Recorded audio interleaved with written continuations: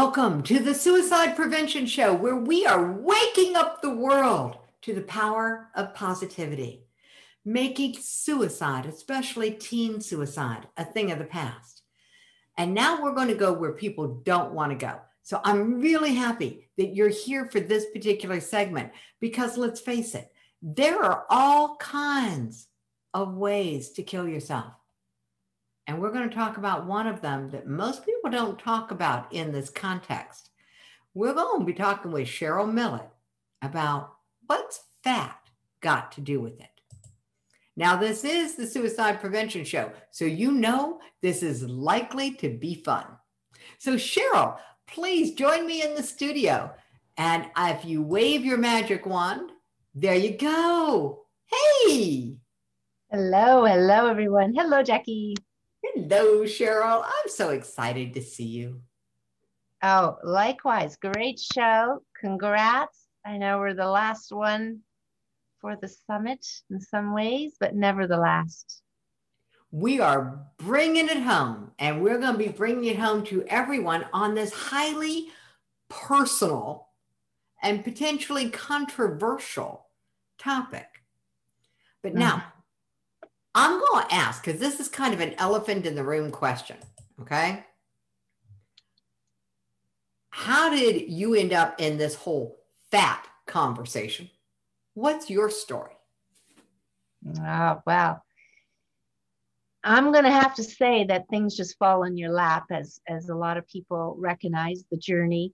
And I worked in food processing for 20 years, so I was very familiar with food processing. But what I wasn't familiar with is I wasn't familiar with how important fat is to the brain, is to the body, and how the Inuit people had a source of fat that would change the way children, autism, ADHD, how the mind would work, how the brain would work. And in that big word inflammation, which is part of every condition, supposedly, according to all the experts out there.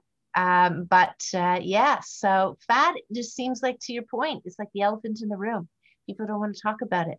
Wow. Okay, you just said a whole lot. I want to unpack a little bit of this. You're talking about a population, the Inuits, right? Yes. And so they live Alaska? Well, you can think of it all across the top. Alaska. We have a new territory here in Canada, Millett. And so the territories along the top, they actually live in Greenland as well, and even the north. So you just think of the Arctic Circle, really. All right. So when we talk about the top, we're talking about the top of the world. You know, where it's white on a globe. Mm-hmm. Okay. So it's cold. So what they brought into the world, you said, is part of what could be part of the conversation around a bunch of things. Because I heard ADD, that's on my mind, autism. I have a grandchild on the spectrum. Yeah, I mean, you're talking about brain chemistry and fat, and a very specific kind. All right. So what's your story? Because that's the fat story, and we're going to get there. So, by the way, this is the story of fat. Yeah, this is the story of fat. I'm going to say, as things do fall into your lap, I was so curious about what it was. But the first day that I took this oil, which is raw, by the way, I mean, people aren't familiar. I'm familiar with food processing, but it's like my brain turned on the very first day. I felt taller. That's how I described it. But you don't really know that you're deficient in these healthy fats until you get them, right? It would just be unknown to you. Okay, so we got normal schlepping along, life is good. And then someone said, hey, try this fat. I can only imagine that conversation. Hey, try this fat. And it changed your brain. It changed your body posture. Yeah. So I've spent the last 12 years exploring what that's all about. As a holistic practitioner, I already knew a little bit of this or that in food processing. And if that oil had not been raw, I would not have touched it with a two by four. But because it was raw, that makes a difference is the raw oils make a difference to Wait a our minute, wait a minute, wait a minute. You're in the processed food industry I was. and you wouldn't, okay. Oh, how long ago did you leave the processed food industry? It'd be like 13 years ago. Got it. Why'd you leave? Why? Well, because I wanted to work on my own. I wanted to be my own boss. My whole life, I've been both the entrepreneur and working for somebody else. And I just asked myself, what did I want to do to help people, to make a difference for the rest of my life? And it wasn't sitting behind a computer. I was in trade. I did commodities trading. I did purchasing, very analytical stuff. But I've always used both sides of my brain. So it was one of those things going, okay, it's time to get creative. And I explored. I probably did about 6 or 7 years of schooling before I left. I started my business 2 years before I left the corporate world as Got it. well. All right. So you're working in processed foods. What business did you start? Well, it's a health business, right? It's just I became a holistic nutritionist. Hold it. Yeah. Now I'm into contrast. Processed food and a health business. Those do seem to be mutually exclusive somehow in my mind. Yeah, but the interesting thing, I'll say for a lot of us, the contrasts are beautiful because like you're in something. And I've been to an oil refinery, I've been to a sugar refinery, and I've been to a cocoa plantation, I've been to farm salmon, pulp and paper, cookie make, bread plant. I've been to a number of, I've seen them with my own eyes and been able to ask interesting questions, which this is where I can absolutely share all kinds of interesting things here tonight. But fat matters, fat, not only how we look, but how our body functions.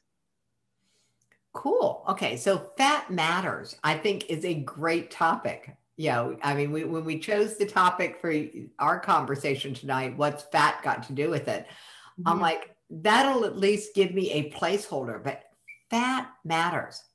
The fat talk.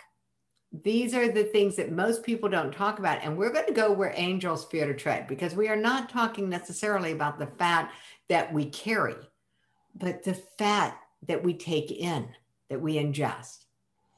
And they're connected, but there's also, I think, a lot here that we can unpack for people where they're not connected. Cool. Yeah, absolutely. And you can look at the fat that you have on your body as the fat that somehow at some point you did ingest, or it converted, from calories. But that fat is holding on to toxins, right? It's a survival mechanism as well. So the fat, or anything fat this way or that way, has value. It has value. It tells us something. Cool. All right. So let's take us on the journey, because we've got the two different fat tracks. There we go. We have two different fat tracks. We have the fat that we carry and what its function is in the world. And then we have the fat that we ingest and the difference it makes. Yes. Yeah. I'll try to sum it up, Jackie. Well, which way do you want to go first? Well, let's talk about the fat that we ingest. Okay. Let's talk about that. And where I'll probably start with is, and most people to understand is, well, where do we find the fat in our body? I mean, just not the fat that we kind of visually see and pay attention to, but the brain. That's why they call you fathead, right? Fathead. Because you have a fat head, but the gray matter that we have up there is mostly dependent on these essential fatty acids, cholesterol too, but it's fat. But every cell in your body, we're made of trillions of cells, and each and every cell is dependent upon fat, these fatty acids, these essential fatty acids. So not all fats are created equal, is another good title. So people are familiar with olive oil, they're familiar with butter, they're familiar with fish oil, they're familiar with seed oils, walnut oil, avocado oil. They're filled with all these, and they have a recipe within themselves of the different fats. There's mainly 3 of them, but the idea is the essential fats are the omega-6s and omega-3s. Hold it. You said there are 3. Tell us Yes. what the 3 are, because then you went down to 2. So my brain said, wait a minute, I'm missing one. Okay. Yeah. So what are Okay. the 3, what are the 3 fats? Let's go to the 3. The 3 is saturated fat. That's what most people are used to. That's it's usually hard at room temperature. That's the coconut fat, the butter. And then the other one is the monounsaturated fats, which most people are familiar with as the olive oils. Got Right? it. Here are the olive oils, the avocado. Then you have the polyunsaturated fats, or the PUFAs as they call them. And these polyunsaturated fats within that category is 2 that they found to be essential for our body, which means we don't produce them and we need them from external sources. And those 2 are the omega-6 and the omega-3. Oh, cool. Okay, so I never understood this before, so I'm fascinated already. All right. So got those 3. Thank you. Okay, so when we get down to the omega-6 and the omega-3, which are the essential, they have such valuable, how can I say it, being part of every cell membrane, being in the brain. They're actually global in our body as far as usages. But if to make sense of it, to make logical sense for people, it helps build our certain hormones that regulates many of the functions of our body, the temperature, all of that. And it helps manage inflammation, which is that big word I mentioned earlier and is a word that's being thrown around, inflammation. And inflammation happens in the brain. They'll say, people are depressed, they find inflammation in the brain. When people have cancer, there's inflammation. ADHD, there's inflammation. So inflammation, and I wrote a book on this. I lectured on it for several years, but the idea is there's stages of disease, 7 stages. And inflammation is the middle one. It's the turning point within the body where you'll have discomfort, pain, perhaps. You will have a condition, a diagnosis of a condition, swelling, heat, fevers, infectious, anytime you have infection, you're having inflammatory symptoms, right? Fever, redness. You have an injury, same thing, swelling, heat, redness. It's that happens. The only thing that kind of comes into play here is quality. Quality of the fats. So if we jump out from what the body uses it for, it is fat in itself, any fat can be, how can I say, it can be your padding in your body, right? Your lubricant on your skin, but it's the type of fats and the quality of fat that makes the body tick. As one scientist said is in my walk club, not one is like the other. So if you're missing certain ones, you're missing out. And the only thing with the omega-3 and quality is omega-3 oxidizes. I'm not sure what people understand oxidizes, but if you think of metal and there's, the rain and the oxidizing the air, it rusts, right? Yeah. So oxidizing happens to foods as well when they're exposed to heat, air, light, and oxygen. And yeah. Is oxidizing food a good thing? It is. Now, how I'm going to explain it, though, you have to come from doing oxidizing food in a composting way is very normal. It's like anything we want things to be broken down in nature, right? Plants, bodies. So, but where it's not good is where you're trying to consume it for your nourishment. We say, so there's a difference there. Oxygen can be good, as we know, for breathing and in our air, but then it can also be problematic, but that's nature. So nature becomes a player in just about anything. Well, there we go. It's what it was designed for and then what we're using it for. Yes. And so oxidizing fats become problematic. I think people are familiar with, but if they're not, antioxidants, right? Antioxidants. Yeah. It helps with the oxidative or free radicals, things that are kind of rambunctious in a way that we don't really need them. And they come in many different ways and shapes and sizes, but the body has to offset that. Yeah. When you say helps, it means it helps get rid of them. Mm-hmm. Got it. It doesn't help them grow and proliferate. It's about not having those in our bodies. Yeah, it kind of calms them. So if you have to think of free radicals are like little brats running around, and then they're like little brats running around, and they can come in many different ways, again, through breathing, through food. And so what happens is you just take the hand of the brat, and then the brat is, and so the antioxidant comes in, and it calms that molecule. It makes it stable. So then it's not causing the damage that we see from free radicals, be it cardiovascular or anywhere in the body, chemicals or synthetic molecules. Mm-hmm. They don't really help us be the brick house. That's what I will say. So if you had to think of your body like a brick house with 3 little pigs, and then you have the straw house, depending on if you're missing these fats, like there's Japanese researchers in 600 peer-reviewed studies said that the imbalance of omega-6 to omega-3 in our body is the key reason for all chronic inflammation, including mental illness. It's a big statement. That's a big statement. You said all. I mean, that's an absolute word. So it's the imbalance between those two polyunsaturated fats. Mm-hmm. But they're both good.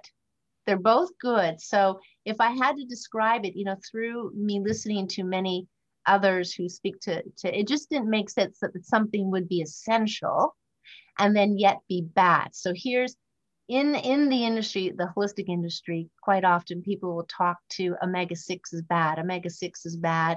You don't want omega-6s, but omega-6s, I'm just going to kind of do an analogy. Omega-6s create inflammation. Okay. Which in presentations people say, well, isn't that bad, Cheryl? And omega-3 is homologs, like they're like a married couple, a male, female. They're different, yet they need each other. So the omega-6 causes inflammation needed by the body, which I'll explain in a minute. And omega-3 actually brings down inflammation.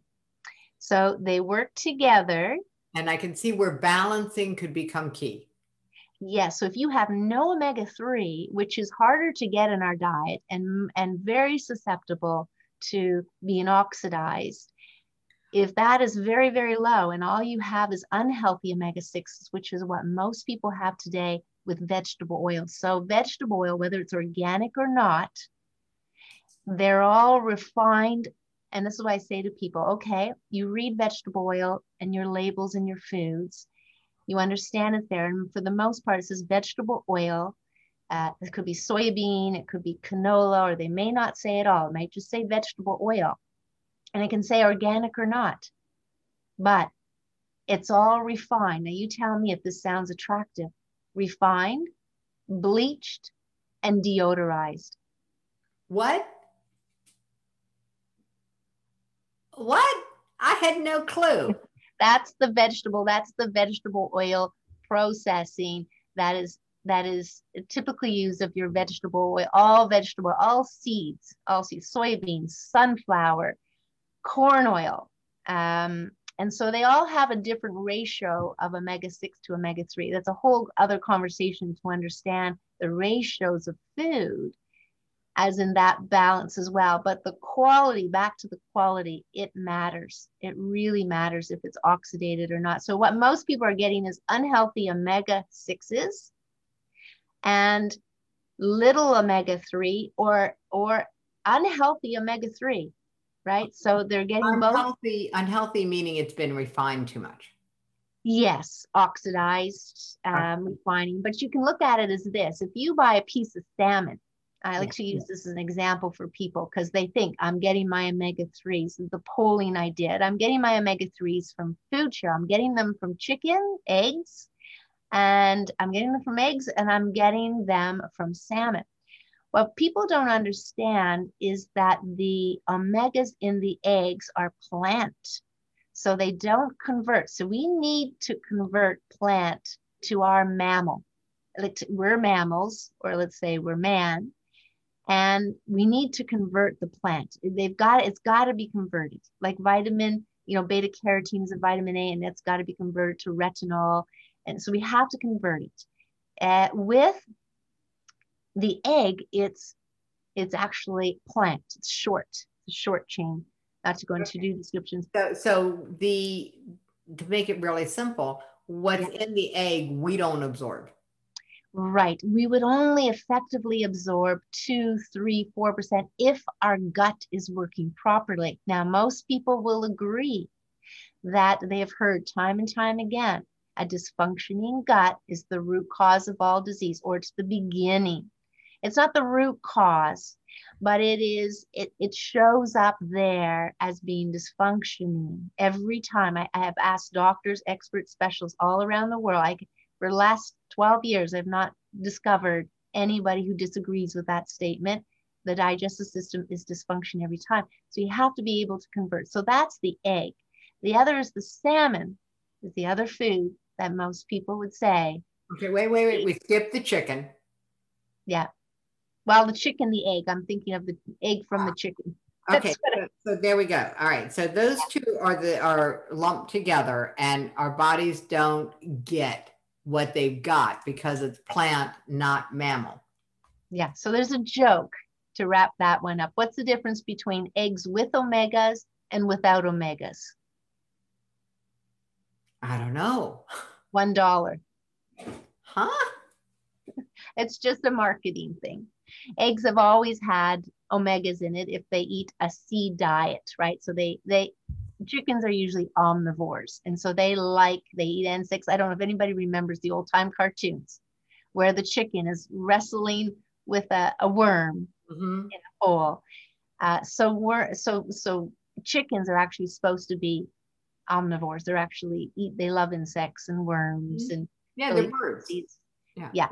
So by eating the seeds, they would have an increase of omegas, but not the right ones, or not the ones they're plant. So then if we go to fish, and fish is not like us either. But when it comes to salmon, I say to people, do you eat the skin? Oftentimes people were buying salmon initially, several years ago or more, we're buying salmon, but fillets of salmon. Well, there's no fat there. Yeah. There's no fat there. The fat is, protein is water, fat is oil, and they don't mix. Oil and water don't mix. So where the fat is on fish, if people are keenly interested, this is a very important piece. You eat fish twice a week, then you have to understand a couple of things. One, the fats are susceptible to oxidation. That's that smell. So, when you smell that, you got that fishy smell, that's the oxidated fat. This is because the omega-3 oxidizes, which is great for our system within our body because it helps oxygenate our system. So you see how important omega-3 is on that front. But when it comes to salmon, if you don't eat it with the skin on, and then you're not getting any, because most of the fat is where? Where would most of the fat be? Oh, yeah, it's right. Oh, in the brain of the salmon? Yes. So what little fat that you're getting when you buy the fish is between the skin and the meat, right? The skin and the meat is where it is. And so that jelly, that fat substance is actually where all the omega-3 is. But if it's not stored properly or eaten properly or cooked properly on low heat, you will destroy it. Okay, so now we've got low heat, low heat, as opposed to broiling it. Yes, crispy. You know how some people like skin crispy. But again, it's that short period of time, slow cook. This is when people are actually using fats, I usually guide them to put their fat on their food. I mean, aside from baking it, put it afterwards. So example, stir fry. So you want to stir fry your food, use water to do so.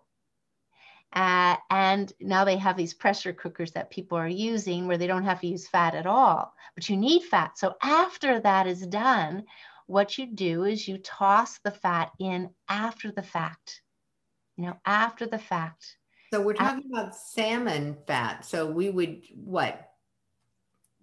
Well, with salmon fat, that's different. Salmon fat, you just slow cook and you don't want to brown it. So that's the thing that becomes understanding if it's oxidized when it turns brown. If it turns even very dark brown, then you have, let's just call it scrambled the molecules, right?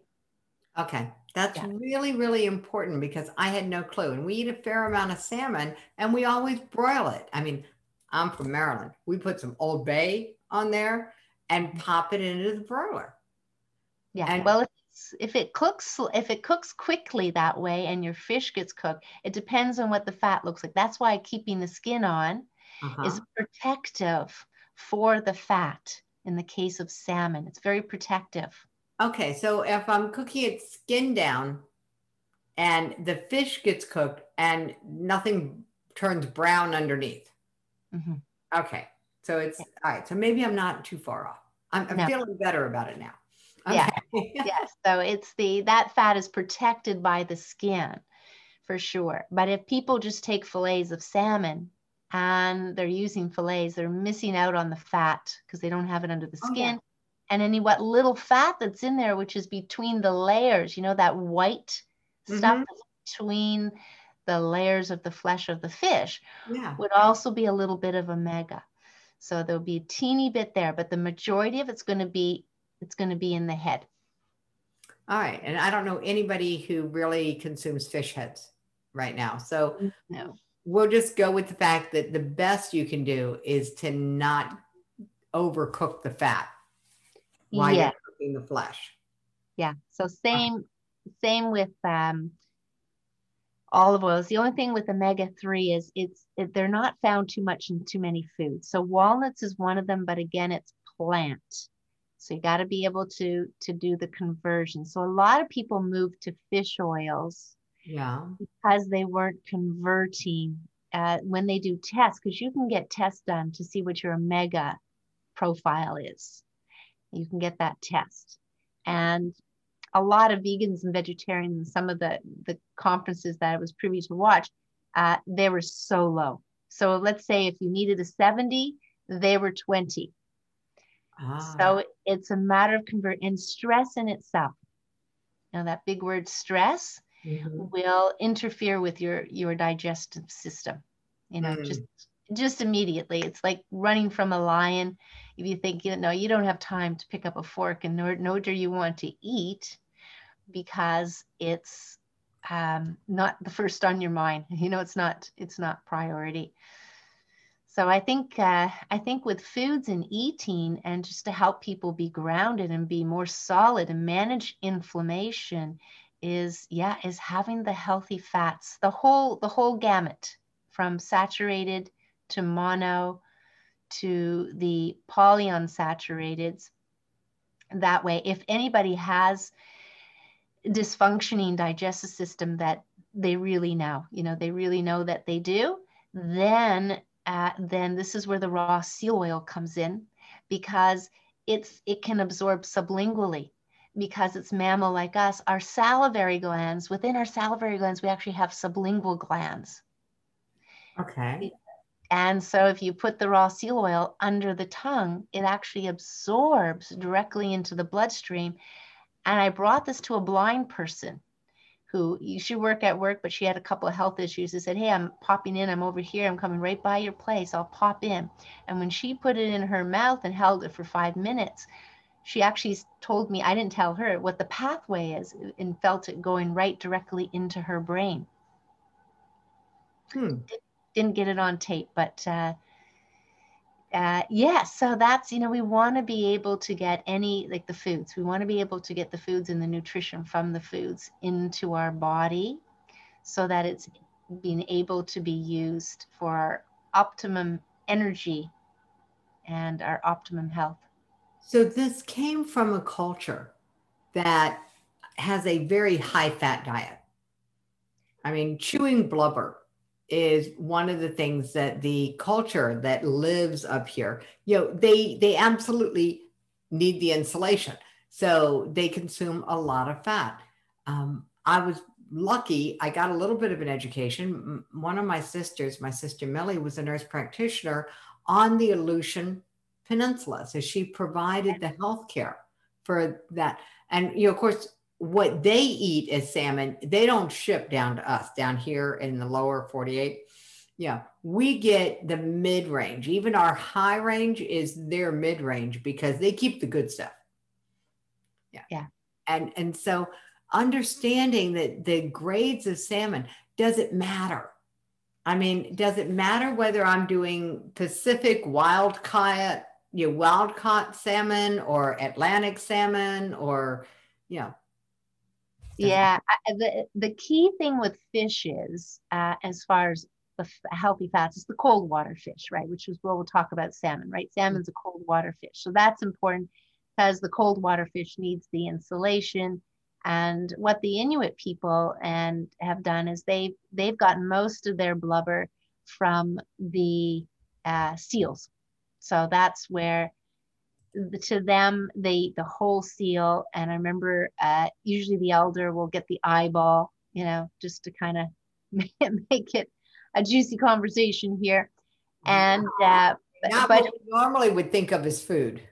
no, but that when we think about the organs and we think about even therapeutics, if you want to work on your adrenals, what the best way is they consume adrenals, right? There's the desiccated hormone, like the glands, right? Desiccated glands. So it's a little, you may be a little familiar with that, and maybe you're not. But the Inuit, when I get back to your question about salmon, really, if it's wild caught salmon, you're by far, that's just to distinguish this way. There's farmed salmon, and that's mostly on the East Coast because the company I worked for had the farming companies. They really couldn't farm successfully on the West Coast. They never got that. So that's why a lot of the wild salmon's usually from the West Coast. And the farm salmon, not just from our East Coast here as well, there's Chilean as well, and from other areas in the world. But yeah, that's really, I think, the two part. I think it might be just a preference how wild it is, where it comes from, the pinky color, the flavor, but really it won't really matter. If it's wild, you're going to be better off. Got it. Cool. That's really good to know. Okay. So let's continue on this journey because you said we need it all. We need saturated fats, which is the coconut fat, the butter, things that when it gets cold, it gets hard. Mm-hmm. Yeah. And we need those. And how much do we need? I mean, are we talking a tablespoon a month, a tablespoon a day? How much do we need? Yeah, well, there's a little bit deceiving part about fat. Usually they'll say fats are double the calories of carbs, but that's not true. That's not true. They only came up with a number, and 9 calories per gram or per whatever, and it really isn't that at all. So we'll just put that out there for that part. Right. So this is not a place to accurately count calories because they've screwed up the system. Yes. So when people do that, it's like, okay, you're missing out on the boat. But the end of the day is we need the essential fats. That's what we need. The other ones we don't necessarily need, but they are useful. They are really good for moving things through our digestive system. And all fats can be used as energy. Okay, so I'm going to just pause because the essential fats are the omega 3s and 6s. Correct. And everything else, the coconut, the butter, the olive, the avocado, these are non-essential but useful. But useful, exactly. And there is a bit of omegas within those. So when people say, oh, butter's all saturated, that's not entirely true. There's actually, they just say it's saturated because it's mostly saturated, but even olive oil is not all just monounsaturated. There's a bit of saturated, and even with the seal oil, there's a bit of, a bit of the other ones as well, and some cholesterol in there as well. But generally speaking, they're useful. They do add flavor to the food as well, but they are a very good source of energy and lubrication for the body. But they don't get into what I usually call the higher functioning. That's how I kind of segment between the two essential fatty acids, and the other ones can't do the same as the two essential fatty acids. So there's like a higher functioning there. Okay. Higher functioning. I know that I'm treading where angels fear to go. Yeah. But my guy, Mark, he collects the chicken fat because this is the culture where you make chicken soup, and this is like the cure for everything. And it's made from the chicken fat. So is the chicken fat having these essential or is it good for me? There we go. Well, it's not going to harm. I mean, within the chicken fat, I mean, there's probably some collagen there too. There's some other things there that, it's just not fat. So collagen it's really, I mean, it's a vain thing as far as skin goes, but it's required, joints and all the connective tissue collagen. So it's very, very good. So it's more in chicken fat than just saying it's fat. There's more there to it. So yeah, no, it's useful. I mean, think of it this way. If you get the chicken, ideally, one of my 5-finger philosophy is the whole food, because the fats help to absorb the fat soluble vitamins like A and D and E, and then the fat soluble vitamins and the fats help absorb the minerals. So when you're looking at foods, it's to eat the whole foods, especially when there's components of proteins and fats. However, I'm going to just step back one now to move forward 2 paces, is when you have these commercialized animals, right, that you're growing, right, that farmed, they sometimes have an unhealthy fat composition and balance. So for instance, in the wild, deer may only be 5% fat. But yet they're fattening up the cows with an unhealthy diet called corn, let's say. And when they do that, they actually bring in more fat into the animal, a greater percentage, let's say 10, 12%, double or triple in some cases into that. Now, yes, it is flavor. Yes, it is Tenderizer, wasting, tenderizer. It's all of that. But when I say whole foods, I mean whole foods as they were meant to be, on their natural diet, naturally raised. So this is where free range chicken, now uncaged, I'm seeing a lot of the labeling for uncaged, might matter. Yeah, absolutely. Yeah, because if they're in their cages, they're not moving much. They're growing, but there might be a protein growth there too as well. And certainly the chickens that are in the barns that are free run, right? So you can have a barn, you can say free run, but it's not outside. And that's the laws in some areas. When they say free run, you can't have outside. See, I get what they're trying to do. I mean, it's safety, it's health safety, it's controlling. Really not a big word, control. And so the fact of the matter is, you may not be able to buy a truly free run chicken outside as it's eating its own diet, omnivore. They will force it to eat grains, which will create an imbalance. Got it. So it's a challenging thing. I mean, because of our health choices, we eat kosher chicken. And so, the rules of that imply that, there are no hormones, there's no antibiotics, there's a bunch of things that we know are not part of their world. Mm-hmm. But it doesn't necessarily mean that they're out running around in the sunshine. Yeah, it may And be so, big. short of raising my own, it's just take my best guess. Well, here's the thing, sometimes, I'll have all the information about the processing, about, just how we think about foods, eating it more fresh, more raw in a sense, low cook or slow cook or no cook. And the idea is, when it comes to food, the amount of food you eat is also important. The amount of food, the amount of fat, protein, but I wouldn't get hung up on it.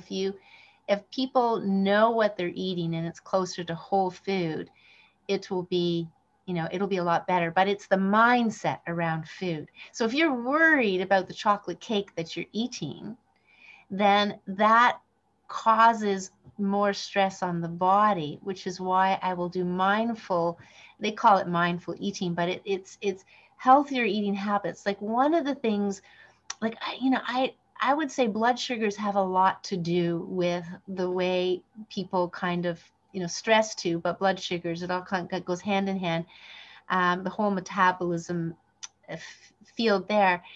And, at times when we're thinking about stress related to food, we get hung up on the food more than we do on the stress. But there's this connection, this mind, this, what they say, brain gut connection, right? And the gut is the second brain, as they call it.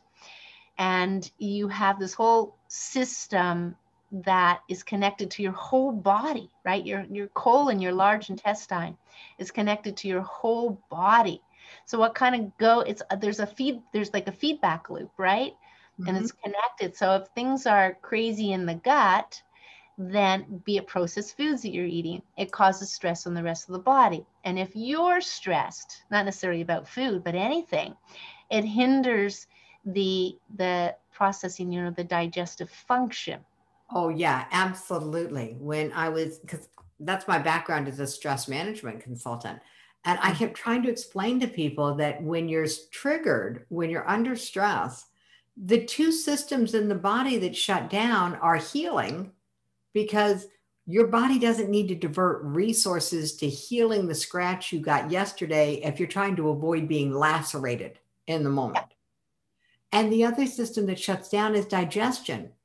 Your body doesn't need to devote resources to digesting your breakfast if you're trying to avoid becoming lunch for somebody else.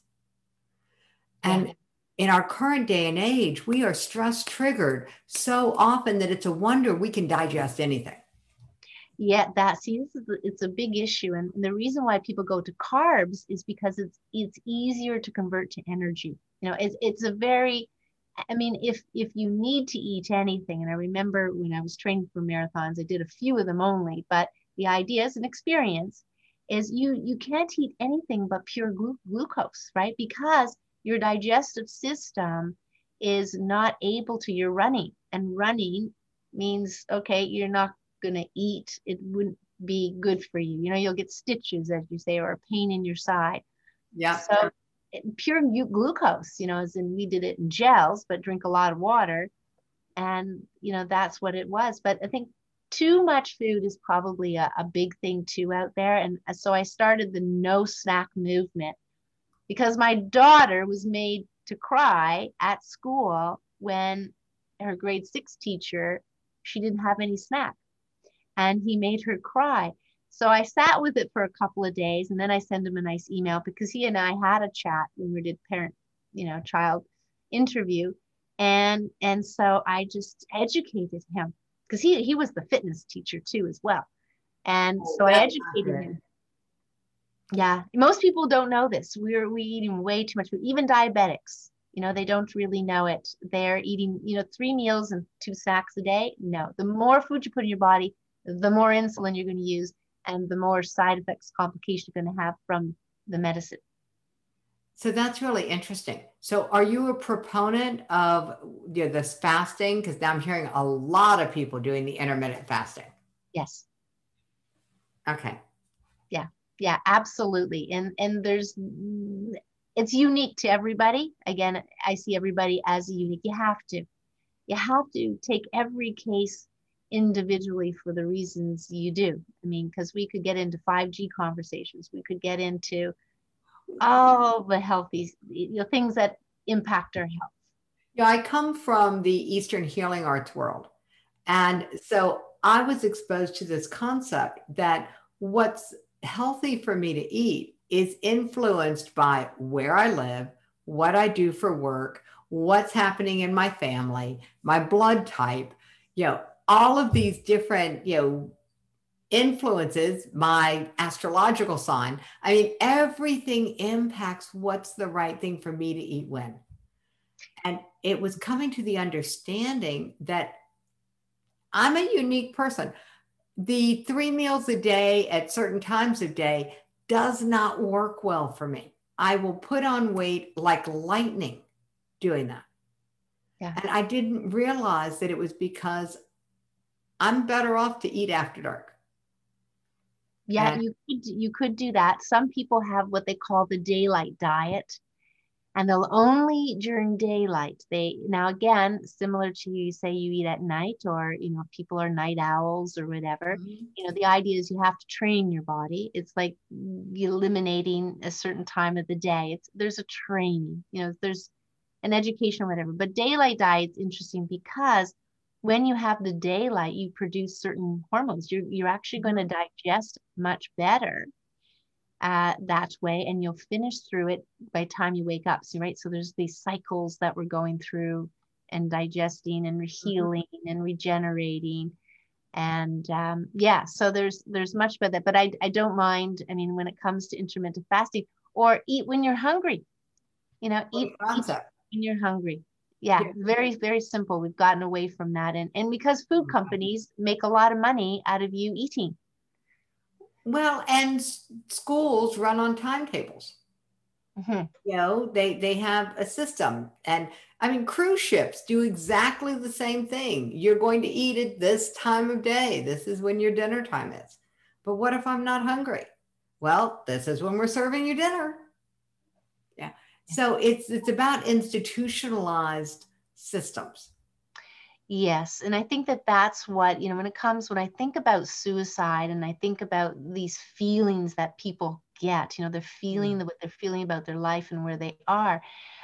Just the word institutions, right? Educational system, a medical system, both parents working, just whole thing around, career, I'll call it career system in some ways, right? It doesn't serve, it doesn't serve our humanity, our relationships, our bonding, our self-love. Like it just, we're looking outside of ourselves for validation, outside of ourselves for acceptance, outside of ourselves to feel loved, when it really comes to self. So food's no different, health, fats are no different. It's what builds you and how you feel. And you have to listen to your body. That's the uniqueness, to listen and to be able to share, right? To be able to share about what you're kind of getting without feeling like you're going to be judged or you're going to be ostracized or anything. You're going to be judged, but that doesn't mean you're going to be ostracized. Yeah. I mean, let's face it, we are judgment making machines. Yeah, it takes a little bit to, having done metaphysical work now for 10 years, it takes a bit to step away from the idea of judging. There's reasons why we do it. So you just observe what those reasons are. And then it's almost like the resilience part or going above, right? And it's a journey. It's a journey. It's absolutely a journey. It is. Oh my goodness. Okay. So Yeah. we've taken a journey into the world of fat and we really just sort of scratched the surface is what I feel, because there's a richness, pardon the pun, there's a richness of information here. It's not just about the flavor of food. It's not just about the nutrients. It's also about the culture. Mhm. And so the good news is, for those who like the coconut fat, for those who like the butter, for those who like the avocados and the olive oils, Yeah. I mean, and now, wait a minute. I have a question because you said specifically olive oil and avocado oil. Mhm. What about avocados? Yeah, no, avocado, the foods themselves will have it in it as well. Yeah, Okay. yeah, that's to eat avocados would be a combination. That's the whole food, Yeah. essentially. You would get, there's not too much water there, but you'd get all the other stuff that comes with the whole food avocados. But they do oxidize. I mean, it comes to quality for sure, organic as much as possible. That's just healthy for the planet.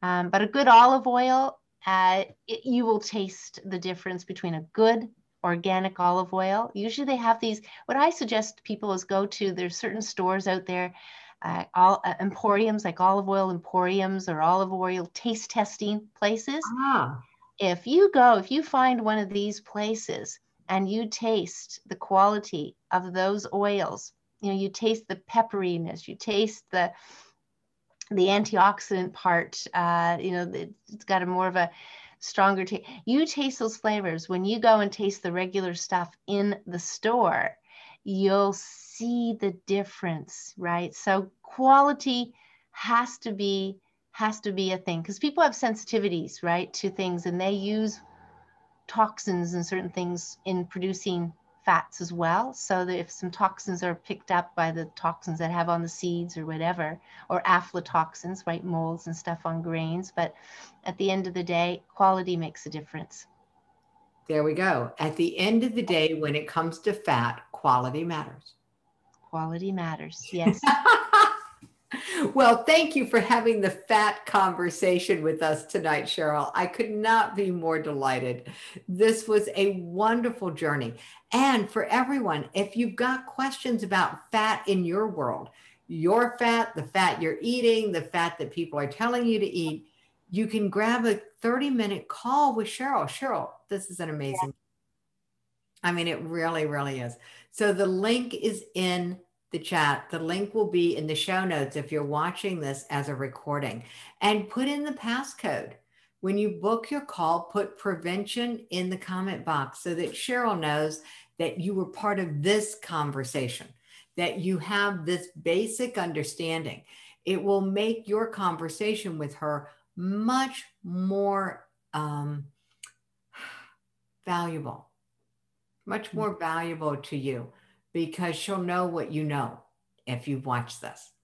And so it'll save you some time, and that's really valuable. So, Cheryl, thank you so very, very much. Oh my goodness, what a great conversation. Now, I'm going to book a call because I've got more questions. So, Welcome. Welcome to. That'd be great. Thank you, Jack. And thank you for all you do. I mean, at the end of the day, this has been a very it's very informative, and for people who can, I think everybody can benefit actually from it. You know, the awareness. well, that's the goal.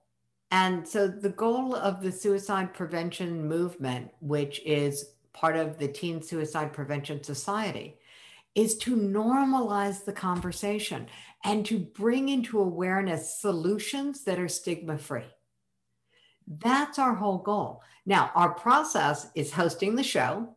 So, thank you very much for being on the summit and through gathering real time data so that we can use this to petition the governments to get them to fund pure prevention programs and more intervention programs. Because while they're funding some in each, I mean, it's minimal on the pure prevention side. They just started demanding, requiring, I've forgotten the right word, that social emotional learning be part of the public school system curriculum. So that's coming, and that's a pure prevention program. But it's one out of thousands of possible pure prevention programs, which mostly fall under the heading of personal development and Yeah. health. Yeah. And then the intervention programs are needed and they are way underfunded as well.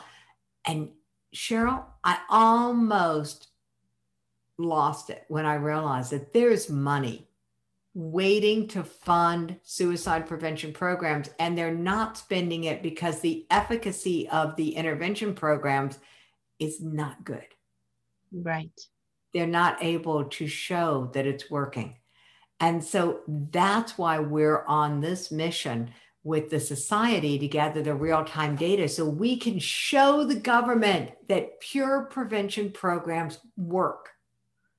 And so that's why we want everyone to engage in this conversation. And as far as I'm concerned, the fat conversation is part of it. Yeah. Yeah. It really does help people be grounded in thinking, and thinking at a level where they're not foggy. So they really have, they have that brick house, they have that brick house. And there, there's something interesting that happened to me. And you know how they say you ask the universe and you be careful what you ask for. And I remember with clients, having clients, both suicidal and depression, they're two different things, right? They're two different things. So for one day, I was given what depression feels like. And for one day, I was given what suicide feels like. And I asked people, even outside of my practice, what this feels like. And they're two different things. The suicide, you absolutely felt like you were alone. Like it was such a significant, whereas depression almost felt like more sadness, can't take your head off the pillow. And there was really a significant difference. It's almost like you're going around the world and nobody knows, and you're acting normal, more normal than if you're depressed. Depressed, you almost see it, and you can recognize it for if a person's changed behaviors and weepy and stuff like that. But I'm just going to claim it was just one day. So one day is just one day. But at the end of the day, there was a significant difference. So maybe some have a combination of both. I'm not familiar with that. It's very interesting that you bring this up. And so we'll just take this last 5 minutes and go here. Mm-hmm. The distinction that you mentioned is absolutely valid, that suicide is alone. And suicide, and we had this discussion a couple of times, because when someone decides to take their own life, they actually believe they are doing this in service to the people around them, that the world would be better off without them. Yeah. And they're in so much pain that they have gotten to a point where this seems to be the only solution. Oh, yeah. That's what it feels like. It's the only option. So it was, I even mentioned it to my daughter. Yeah. Because she approached me, we were in the kitchen, and I mentioned to her I came back out to my office. I was a bit aware of it versus the depression, a little bit aware of it. And she did nothing. Now she was 14 at the time, and she did absolutely nothing. So I just was guided to say something that would give her a clue about how I was feeling. And I knew, though, I was more aware of that particular scenario than the depression several months before. But people don't respond to it much. It's almost like it may be blocked in people to think that it's... we're not taught how to respond. And so we get the deer in the headlights. It can't be real. And anything I say is going to make it worse. As soon as and this is the telling thing, as soon as I validate that you're feeling suicidal, it almost feels like I'm giving you permission. And this is where people struggle, because we're not taught how to respond. Yeah, I think that was the biggest thing. Yeah. They don't know how to respond. They don't know what to say to it. They're lost. This is why we ended up creating the Suicide Prevention Advocate Program, so that people know how to respond, because an intervention specialist is not always available. Mm-hmm. And even with the 800 numbers and the 24 hours and 7 days a week, sometimes you've got one shot to say one thing. I mean, we're not here to teach people how to be intervention specialists. God willing, you will never have to talk someone off a ledge. But if anyone is willing to open up and say they're having thoughts of suicide, knowing what to say, is so much better than silence, because silence leaves them in the negative echo chamber in their head. And that is where the plans get made at a subconscious level. Yeah. Yeah. It's really a telling conversation. And it's sneaky. Depression can be sneaky. People can be actually dealing with depression and not know it for decades. They can be carrying a depressive point of view. They can be depressing thoughts. They can be depressing emotions. They can be struggling with what they now label as seasonal affective disorder, which is the body's natural response to winter. Yeah. This is an evolutionarily sound response to the lack of sunshine and cold. Our ancestors hunkered down and didn't move very much because there wasn't a lot of food. They needed to conserve their energy. The wiring is the same in us today. We just don't have a lot of opportunities. This is human hibernation. That's the origins of depression, and it is so misunderstood. And once you start to understand it, then the pathway out of it is simple. But until you understand it, you probably don't even know if you're struggling with it. Yeah. I was diagnosed with 2 bouts of clinical depression. Looking back at my history, I have had depression sessions, depressive cycles, going back as young as age 8, because it was when I was 8 that my body weight shifted from being really thin to being really round in one summer. And nobody picked up on it. But if I look at my high school pictures, my picture of myself as a sophomore compared to a junior, the obviousness to me now, looking at those pictures, that in my junior year, I was struggling. But nobody saw it then. Nobody saw it then. I didn't know it then. We're just really not taught how to be self-aware enough to know what we're dealing with. And so that's all part of this journey. And so thank you so much, Cheryl, for being part of the show. My pleasure.